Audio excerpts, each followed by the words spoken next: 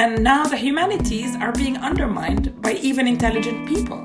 And it's not that history is going to die. It might be dying as an academic profession, but it's actually everywhere, and there's a lot of thirst for it. And so as it fragments, I think it's necessary to understand that we have to fragment ourselves with it and at least keep the quality high. There is a lot of pessimism about our profession as historians or in the humanities. And being publicly engaged is the one thing that has given me consistent joy and optimism, because there is so much untapped interest out there.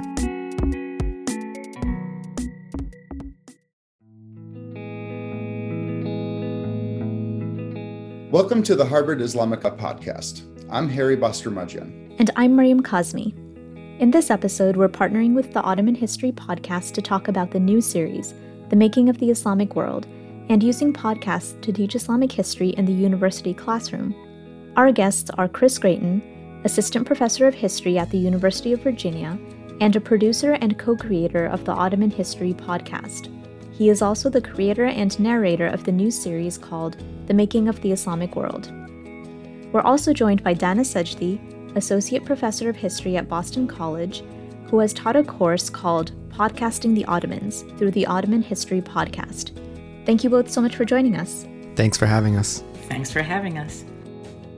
We wanted to get started with learning a little bit more about the series and how you came up with this idea. Professor Gratien, if you could tell us a little bit more about that. Sure, absolutely. Thanks for agreeing to talk to me about this, because it's a podcast about podcasts, but I think maybe we can focus on sort of like methodologically and pedagogically what this format does for Islamic studies. And I'll start by saying that Dana is very integral to the making of this, even though she wasn't involved in this series, because when I realized I was going to have to teach a class that I've never taught before in a pandemic, I remembered Dana's Podcasting the Ottomans class and said, well, maybe what I should do is make a podcast as asynchronous material for my students. So the entire thing was an accident caused by the pandemic, but I was able to employ some of what we've learned working on the Ottoman History podcast to build the series, in addition to what Dana had told me when she was teaching her class, which is that our normal scholar interviews are a little too elevated and don't give enough background for undergraduate students. So I knew going in that the style needed to be, I interview people, combine their voices together, and then I fill in the context so it's a little bit easier to follow for a larger audience. So that's the origin of the series. I collaborated with my UVA colleagues Josh White and Fahed Bishara, who were very generous. In total, there's about 20 voices, and there's really a large number of people who gave a lot of energy during the semester, because I was producing these week by week. So, all of my contributors were basically champions of history doing this because they really care about it and wanted to create this resource. And I think the result was something I'm quite happy with. It's a multivocal 10-part series that gives a great overview of a millennium of Islamic history, and does so in a way that you can't really get from the survey course that just has one professor. So just putting my sort of teacher hat on here, classes sometimes jump around. Students are, say, hey, this is fascinating. Can you tell us more about the Janissaries or whatever it is? But how has sort of the selection of topics and how you employ them, if you will, worked for you? So I will say also that this was intended to be used alongside readings, mostly primary source, and discussion. So I did have companion materials for all of these. And the idea was that the series would plug in well to many instructors' classes, and all instructors have different preferences of what they like to focus on. So it is meant to be sort of plug and play in that regard, that you get a little bit of the background information that, quite frankly, I think a lot of instructors are sick of explaining the Mongol conquest year after year, especially if that's not what they focus on. And so to be able to have that work done for you and focus on what you focus on in the classroom is really the aim of the series, because that's what I needed to do as well. So it is not meant to be something that's rigid and gives like sort of a rigid overview, but really opening a series of windows for the students as well as for the instructors, that depending on the course, you can take it in different directions. I was wondering if you can talk more about how you chose which regions of the Islamic world to cover and which scholars to incorporate. I'll mention here in saying this that I am somebody who works on the 19th and 20th century. So when I approach the earlier history of Islam, I'm thinking about the dimensions that are most critical to understand later periods. And that's the bias of my own work that I do. But I think that's also useful for the undergraduate courses where this is often taught in sequence. And I think that many of the people teaching this kind of course are actually people like me, because in history departments, you don't always have a specialist for all these different periods of history. So in framing it, one of the things I wanted to deliberately do is decenter really any area of the Islamic world to the extent that we can. Often a course is centered on the region that the professor who's giving the course is an expert on. So it's often the Arab world or even a part of the Arab world. Other times it will be different depending on the instructor. But really, I wanted to undermine that because of just, if we're talking 1,000 years of Islamic history, within a century, you're dealing with most of that unit that stretches from the Atlantic Ocean into Central Asia. So that's how the series is arranged.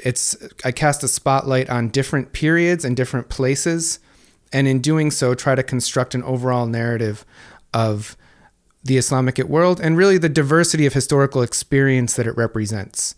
So to communicate that while this is an interconnected space, it's not a monolithic one.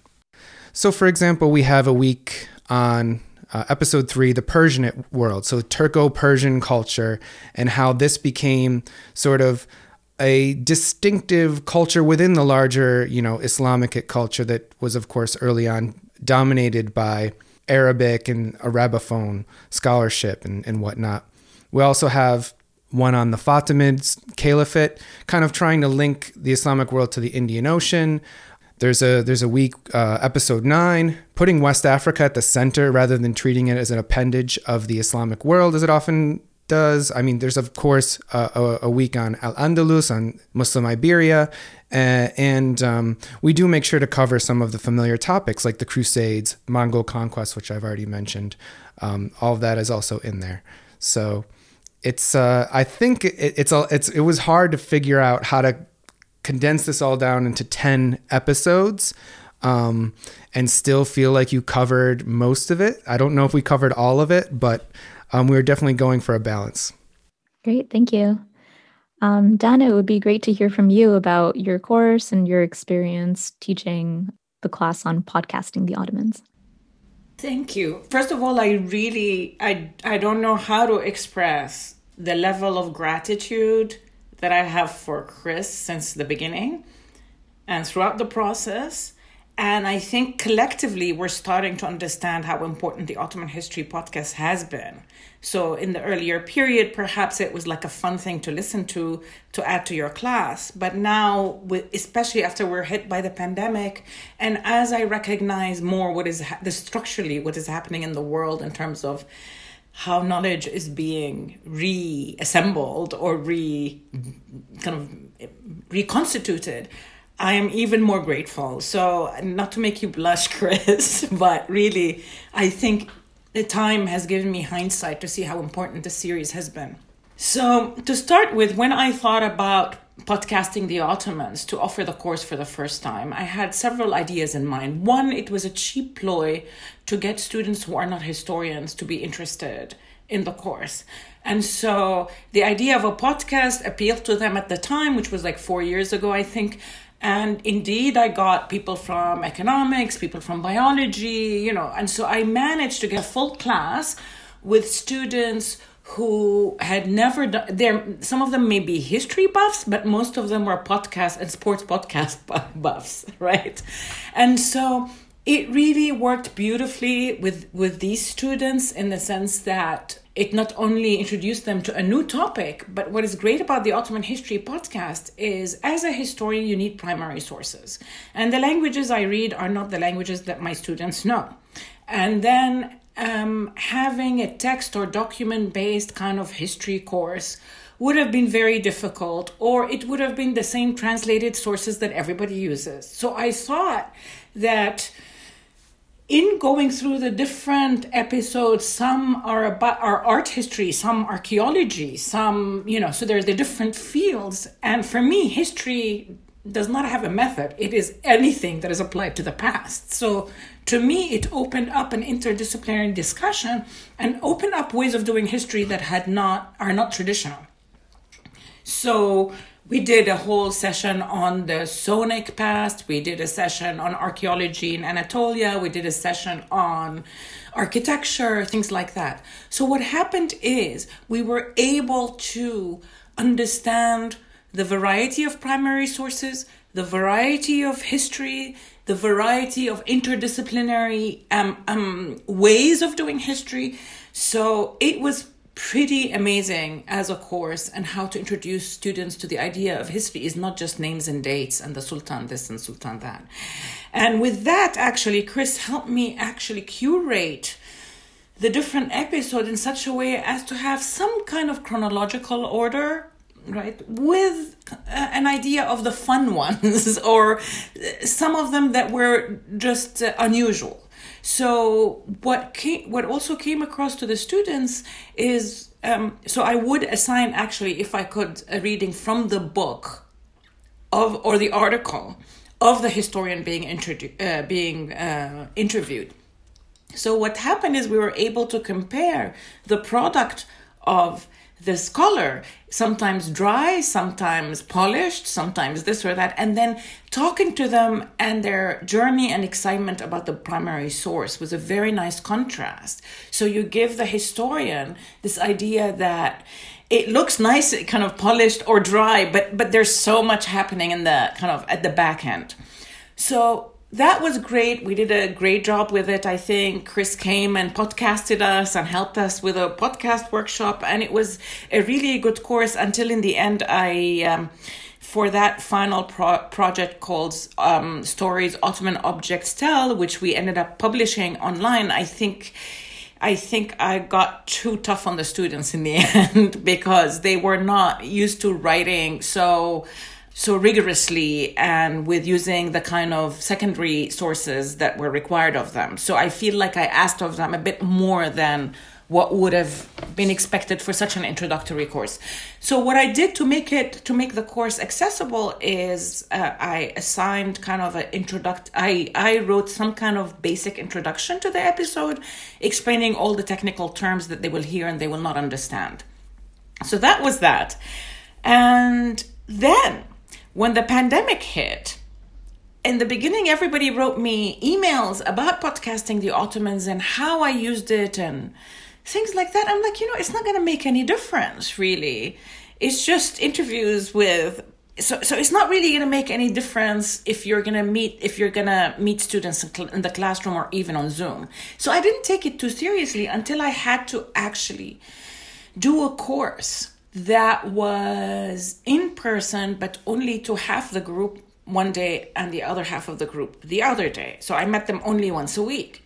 So how am I going to lecture? How am I going to do this all by myself, right? So I had to rethink everything and rethink my role as a teacher, which is, if you look on the internet, there's so many resources out there. Why should you waste your time lecturing when there are people who have recorded everything for you and you need to curate, put together, systematize, and even if it's bad quality, at least you can be the critic, right? And so what happened is the students, and I would write these rough guides, which is literally my lecture in 5 points, to couch the materials. So the students would do all the work in advance and then come to class, and we would have the actual time to do the analysis, the critical stuff, and the pedagogy.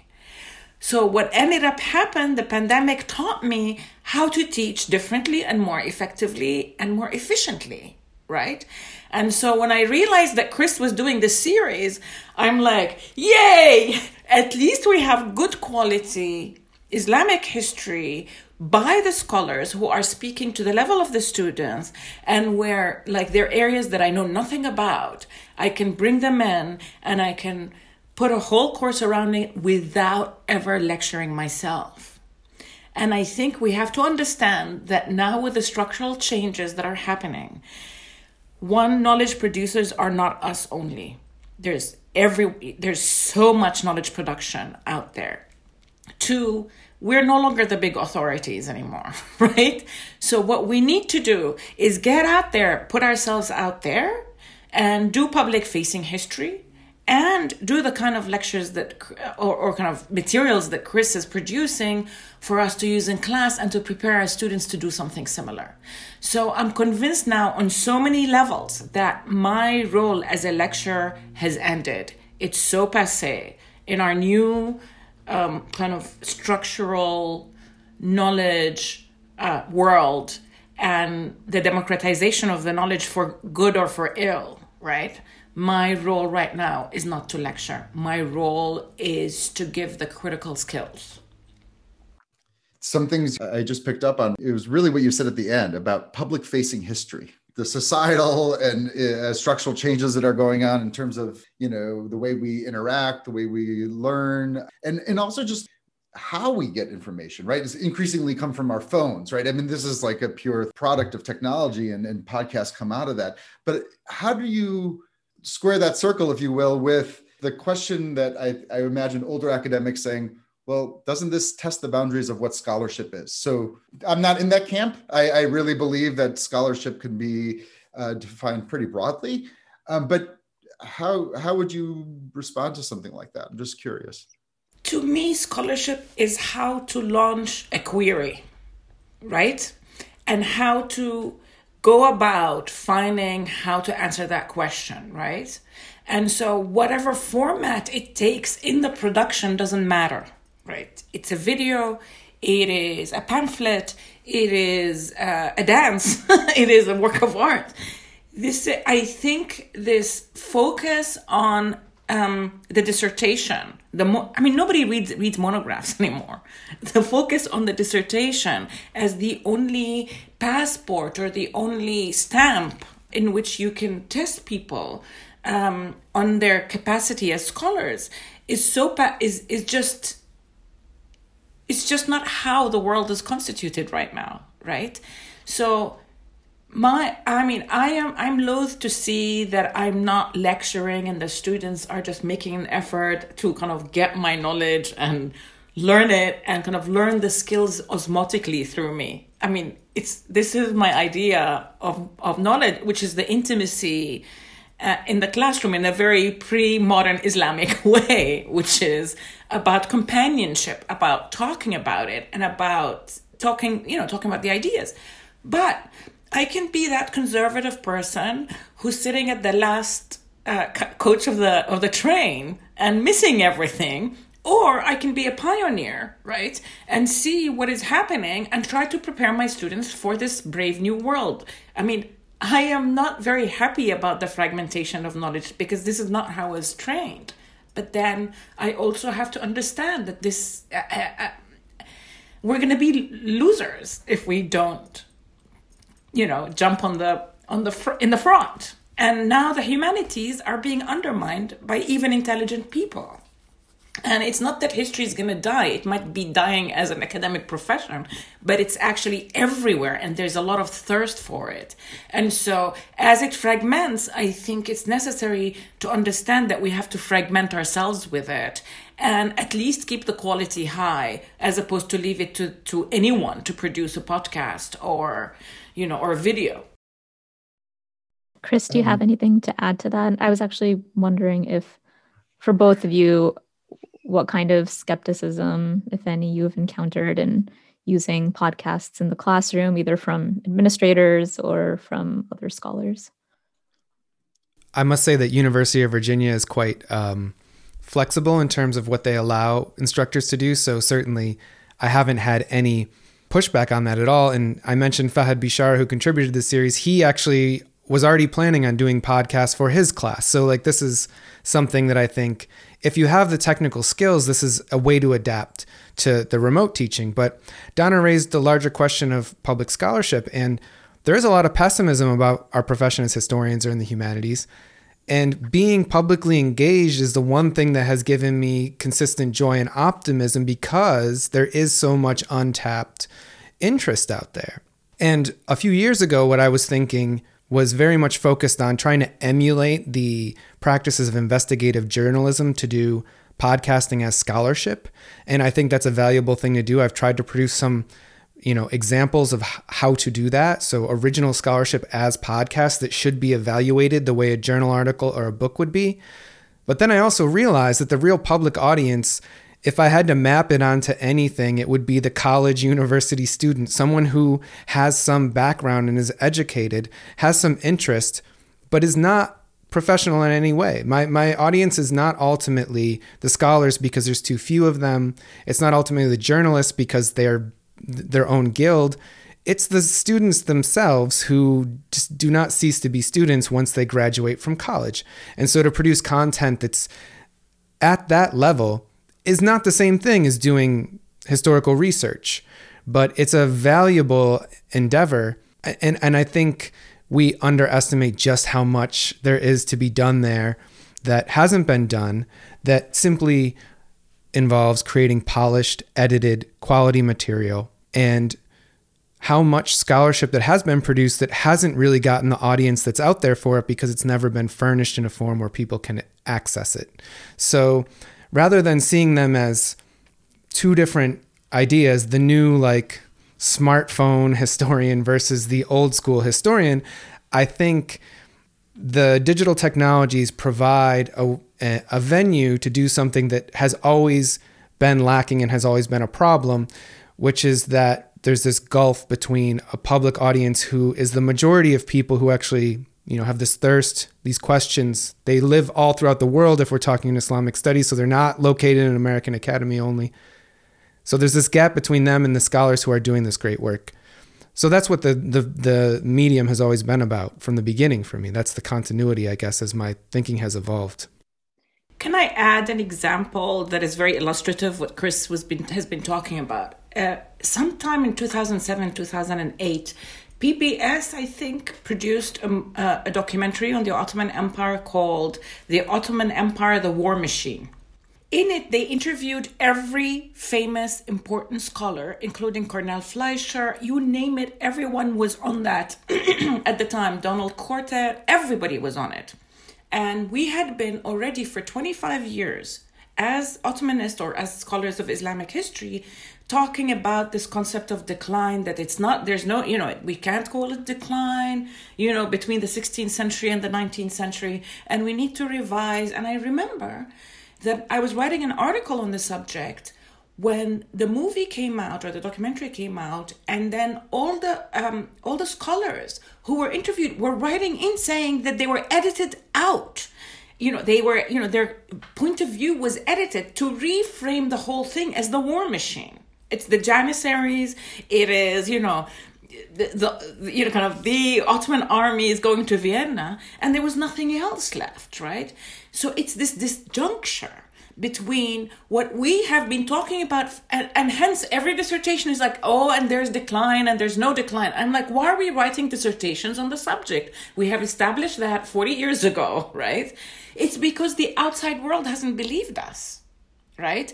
And hence we need that kind of outreach, right? To get it in the public imaginary that this is no longer a thesis to be even dealt with.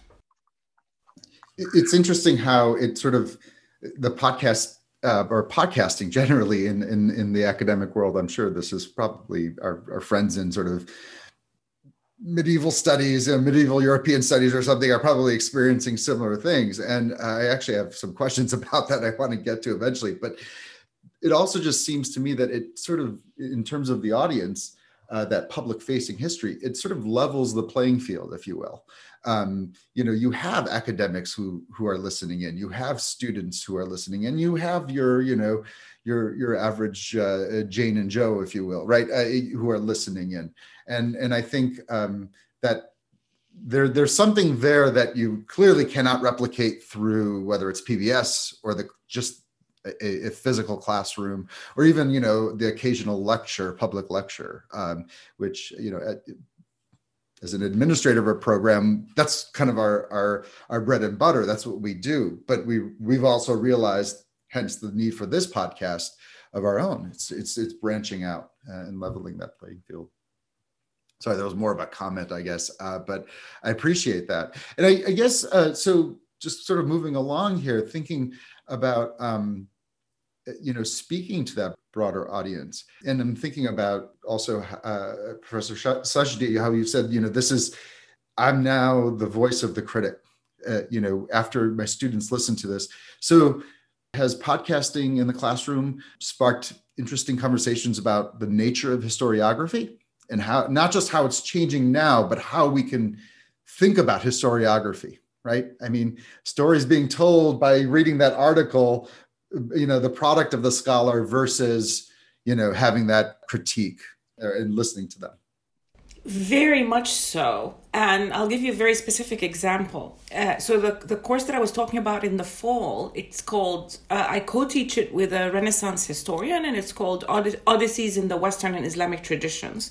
And we have texts starting from the pre-Islamic Arabic poetry and Homer all the way to the 18th century that we compare, right? So, of course, because it's the pandemic, everybody has to do something about the Black Death, right? And so our point was to talk about why is it that in European historiography, the plague has changed everything, at least the way they've constructed their own narrative. While in Islamic historiography, on how we write history, the plague comes and goes. It kills people, but our historiography has not rearranged itself around the plague. And that's where Nuket comes in very, very, in a very important way in her work.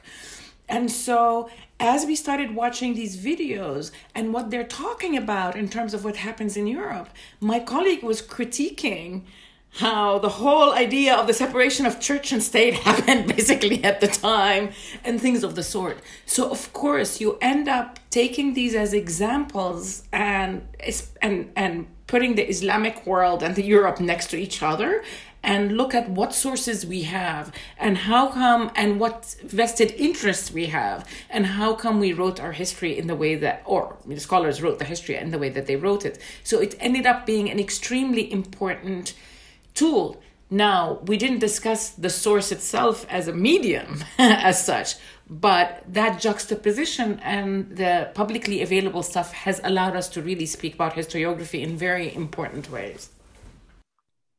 Maybe it's a segue, but I think that another point about historiography that my experience with this has raised is that there's a lot more we can do with multivocality in terms of just bringing people with different subjectivities, different expertise into the same conversation and letting them have that conversation as a demonstration of something that doesn't need to be argued in such a sort of pedantic top-down way. And to explain what I mean more concretely, so you have two huge audiences for Islamic studies in the university and beyond. One of them is the people who say, I know nothing about Islam and I want to learn something more about it. The other is people who say, I am a Muslim and I have a lot of questions about history, about my faith, about our community. And they could represent various different viewpoints within that. And those two audiences are completely different in terms of their needs. So how do we have a conversation where both of their needs are met? I don't think you can do that as a single person and totally expect it to go smoothly. I don't think you can resolve the Orientalism debates of the 1970s if you're only one person. The only way to do this is to sort of overcome this idea of the monolithic historical voice, which all historians reject as a methodological point. But then at the end of the day, we all produce monographs. So I think that, because podcast uses voice, it's excellent for doing that because you have people who sound different, and just their presence on the mic is an argument about who they are and how they see history. That brings so much texture.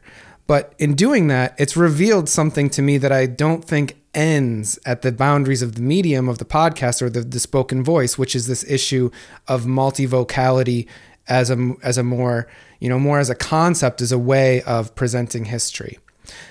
So that's definitely an argument of the series that I've produced, is that I've tried to assemble voices that will be not in disagreement with each other, because we don't want to present history as always like there's two sides to every argument, and that's really what you need to know, but rather that have very different vantage points on a similar topic.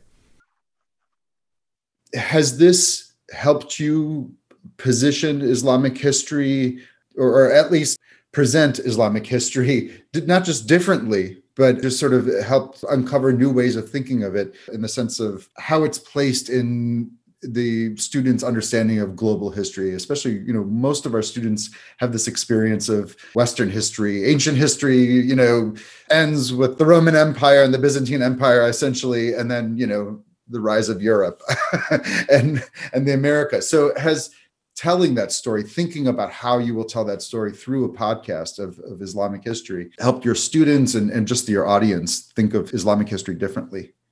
Well, I did have I have a very good student, Tyler Bush. Shout out to Tyler. He's in my Modern Middle East class as well, who sort of followed the entire series in the course, the first semester where I taught at Making of the Islamic World. And he just came with a comment.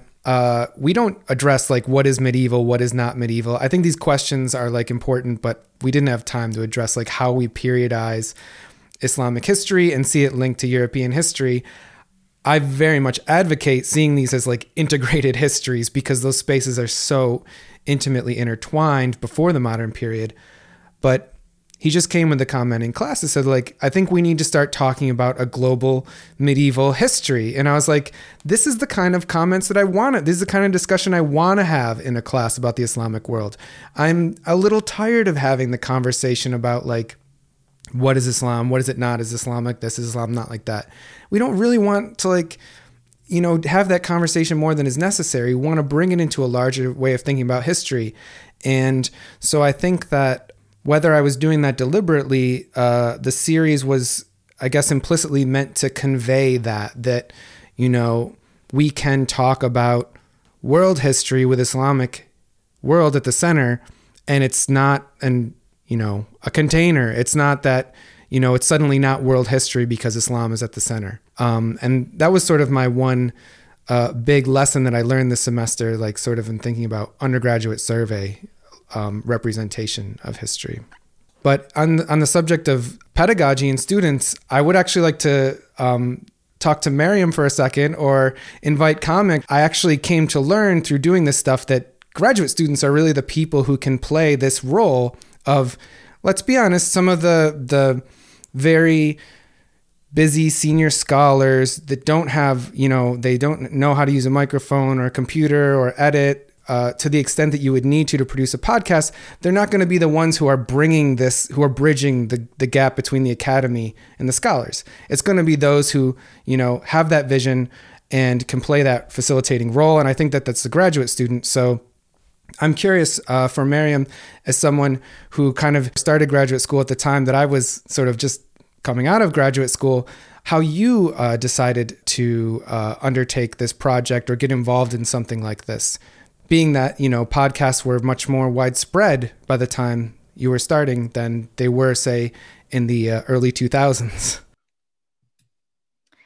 Yeah, that's a great question. This is, I think the idea was originally from a consultant that we had in our program, but I thought that it was a great idea. And so this was something that I, kind of wanted to take on for, I guess, because I would say that for the past few years, I have found podcasts to be a great way to expand my knowledge of, any topic that I'm interested in. I feel like I listen to podcasts more and more. And in my master's program, I did find them to be helpful, especially the History of Philosophy podcast by Peter Adamson. So So shout out to him. I listened to that especially when I was taking classes with Professor Khalid Rouaihib. And I just found that podcast to be really a very helpful and convenient way of getting either like more insight or another take on a topic we were discussing. So if I wanted to know more about Ibn Sina or, some other thinker, but also to get background information on maybe topics in Greek philosophy that were relevant. So yeah, it was just a really easy, convenient way to learn about something while I was, walking to campus or, doing something else. And so, yeah, in terms of this podcast, we thought of this as a great way to kind of make the scholarship that's going on, that's being developed in Islamic studies, especially at Harvard, but just in general, more accessible to a broader audience, since as we've been discussing, those barriers are kind of breaking down. To kind of build on that from the sort of instructor, postgraduate student kind of point of view, I guess. I mean, so, thinking back to graduate school at the University of Chicago, maybe podcasts were sort of a thing. I guess I'm aging myself. But anyway, point is that the ability to absorb information sort of, I don't want to use the word passively, but it sort of is passively, right? I mean, you could be listening to a podcast while you're doing the dishes or walking to campus or whatever it is. But there's something about that gets you, it keeps you thinking. It keeps you engaged with the ideas. And I think there's something there that you can't replicate from reading an article or just sitting down and watching a documentary or attending a lecture, right? And thinking about what you said about the multi sort of vocal nature of podcasts. And it gets me thinking also about another thing that we had a seminar on here at the Al-Walid program about Professor Kisha Ali from BU, Boston University, spoke on gender in the Islamic studies classroom. And so to take this a little further, has conversations about maybe not just gender, but also just underrepresented voices come up because of the podcast? I can say that was something from my experience on Ottoman History Podcast that I knew was very critical to making a series like this, that I needed to think about, which topics and which voices would be featured, and for there to be a great plethora of people who are coming at it from all sorts of perspectives, but also to know that when two scholars say the same thing, it doesn't mean the same thing. It depends on who they are. So as a great example, we started off the series.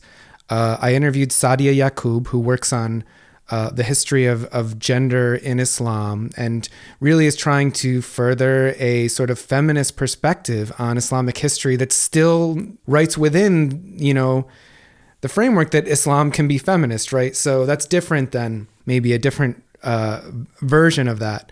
And, the series starts off with her talking about what it was like to be a student in a Islamic history classroom around the time of 9/11. And coming from her, it's different than coming from me. I was a student in the classroom too, but my experience, I could say the same exact thing, which is that, these such and such conversation took place. But for my students to hear that coming from someone who was once themselves a Muslim undergraduate student, I think it was a much more elegant way of conveying that argument about how not to essentialize, how not to, foreground the wrong questions when you're approaching a topic you know nothing about. To hear it coming from someone who's from that perspective, I think was something that was easier to do using a podcast than the written word, because even if the author of a written article is the same, you don't hear their voice. You don't get a sense of who they are.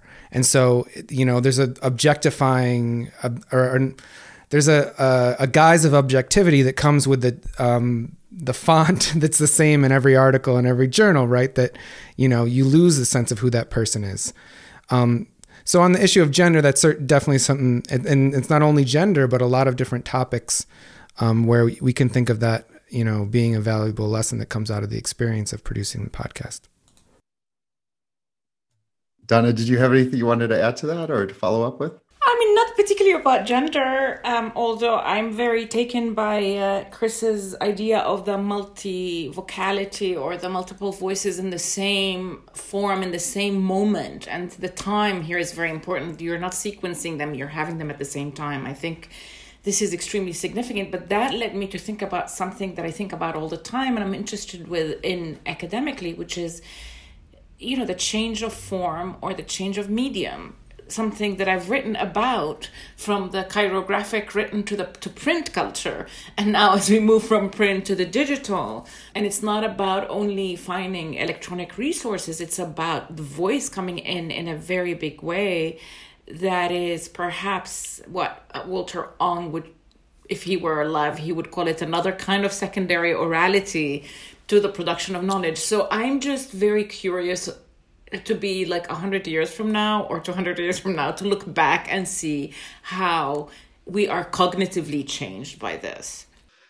So my last question, and a little self-serving here, what would be some recommendations for other instructors?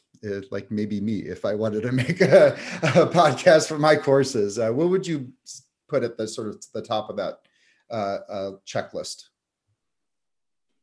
The number one recommendation is that because it is audio only, you have to know that there are a lot of words that will be unfamiliar to the student, some of them being from foreign languages or names, but also just words that like concepts that we throw around all the time that are actually like, it's very weird to hear somebody. So my mom always made fun of me using the word century so much, for example. So it's like, you have to be cognizant of that because there's no written word. I did notice that came up, and that's why I strongly recommend creating a vocab sheet or something, as Dana mentioned she did. But the other is that production quality really matters.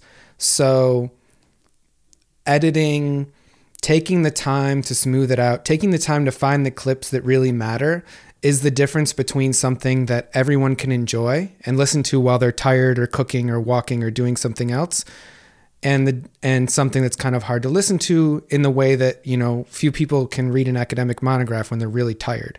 So if that's your standard and that's important to you and you want to find something that doesn't just replace the lecture but does something the lecture doesn't do, it is on that production value side and putting in that time to make sure that every minute counts to the extent that you can control that. And the reason why I mention that is because, if you haven't produced a podcast before, that's very time consuming and that may catch you off guard.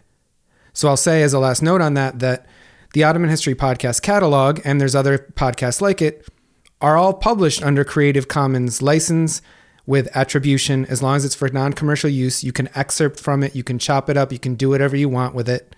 You don't have to get permission. You just have to attribute. A lot of podcasts are similar. You can find audio that's already out there on the internet, mine that, make your own narrative, give it to your students. You don't have to do all these interviews from scratch. There's a lot of material, YouTube videos that I would say is fair game, especially if you're not publishing it publicly.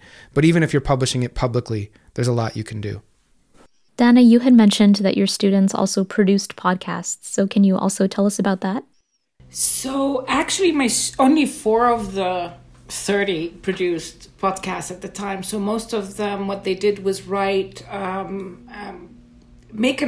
descriptions of the objects, making an argument of some sort. So for the next time around when I teach this course, I have been thinking that we actually want to produce a series that is straight out of the course itself, and that the students, each one of them would produce, or I still haven't decided whether it's in groups or each one of them would produce something different, but we have to find some kind of theme or thematic that goes through it. So I still need to talk to Chris about this and pick his brain. But there's an idea of using the Islamic artifact at the Museum of Fine Arts. So the MFA, my new colleague, Emine Fetvaji, who just was hired at BC and who's an Ottoman art historian, we're thinking of joining together and to actually get the students involved in thinking about the objects at the MFA and producing a series about it. What other resources? Actually, it's very easy to podcast, right? If you have a phone and, it's really easy. The issue is about how to tell the story and how to tell it well. And that's an art in itself. And that's where the difficulty is. So the technology is surmountable. It is the form that is going to be a challenge. Just to reinforce what Chris said, I've used in that course that I talked about, the Khan Academy website, Crash Course History, Crash Course Philosophy, PBS, BBC podcasts, because I found topics everywhere, and it's just about putting them together and couching them in what I called a rough guide, which was literally one page of these are the 5 points and these are the discussions. And so I think the students responded extremely well. So that's why I'm a little bit now, I'm rethinking the idea of teaching the students how to podcast, and rather it's about how to tell a good story.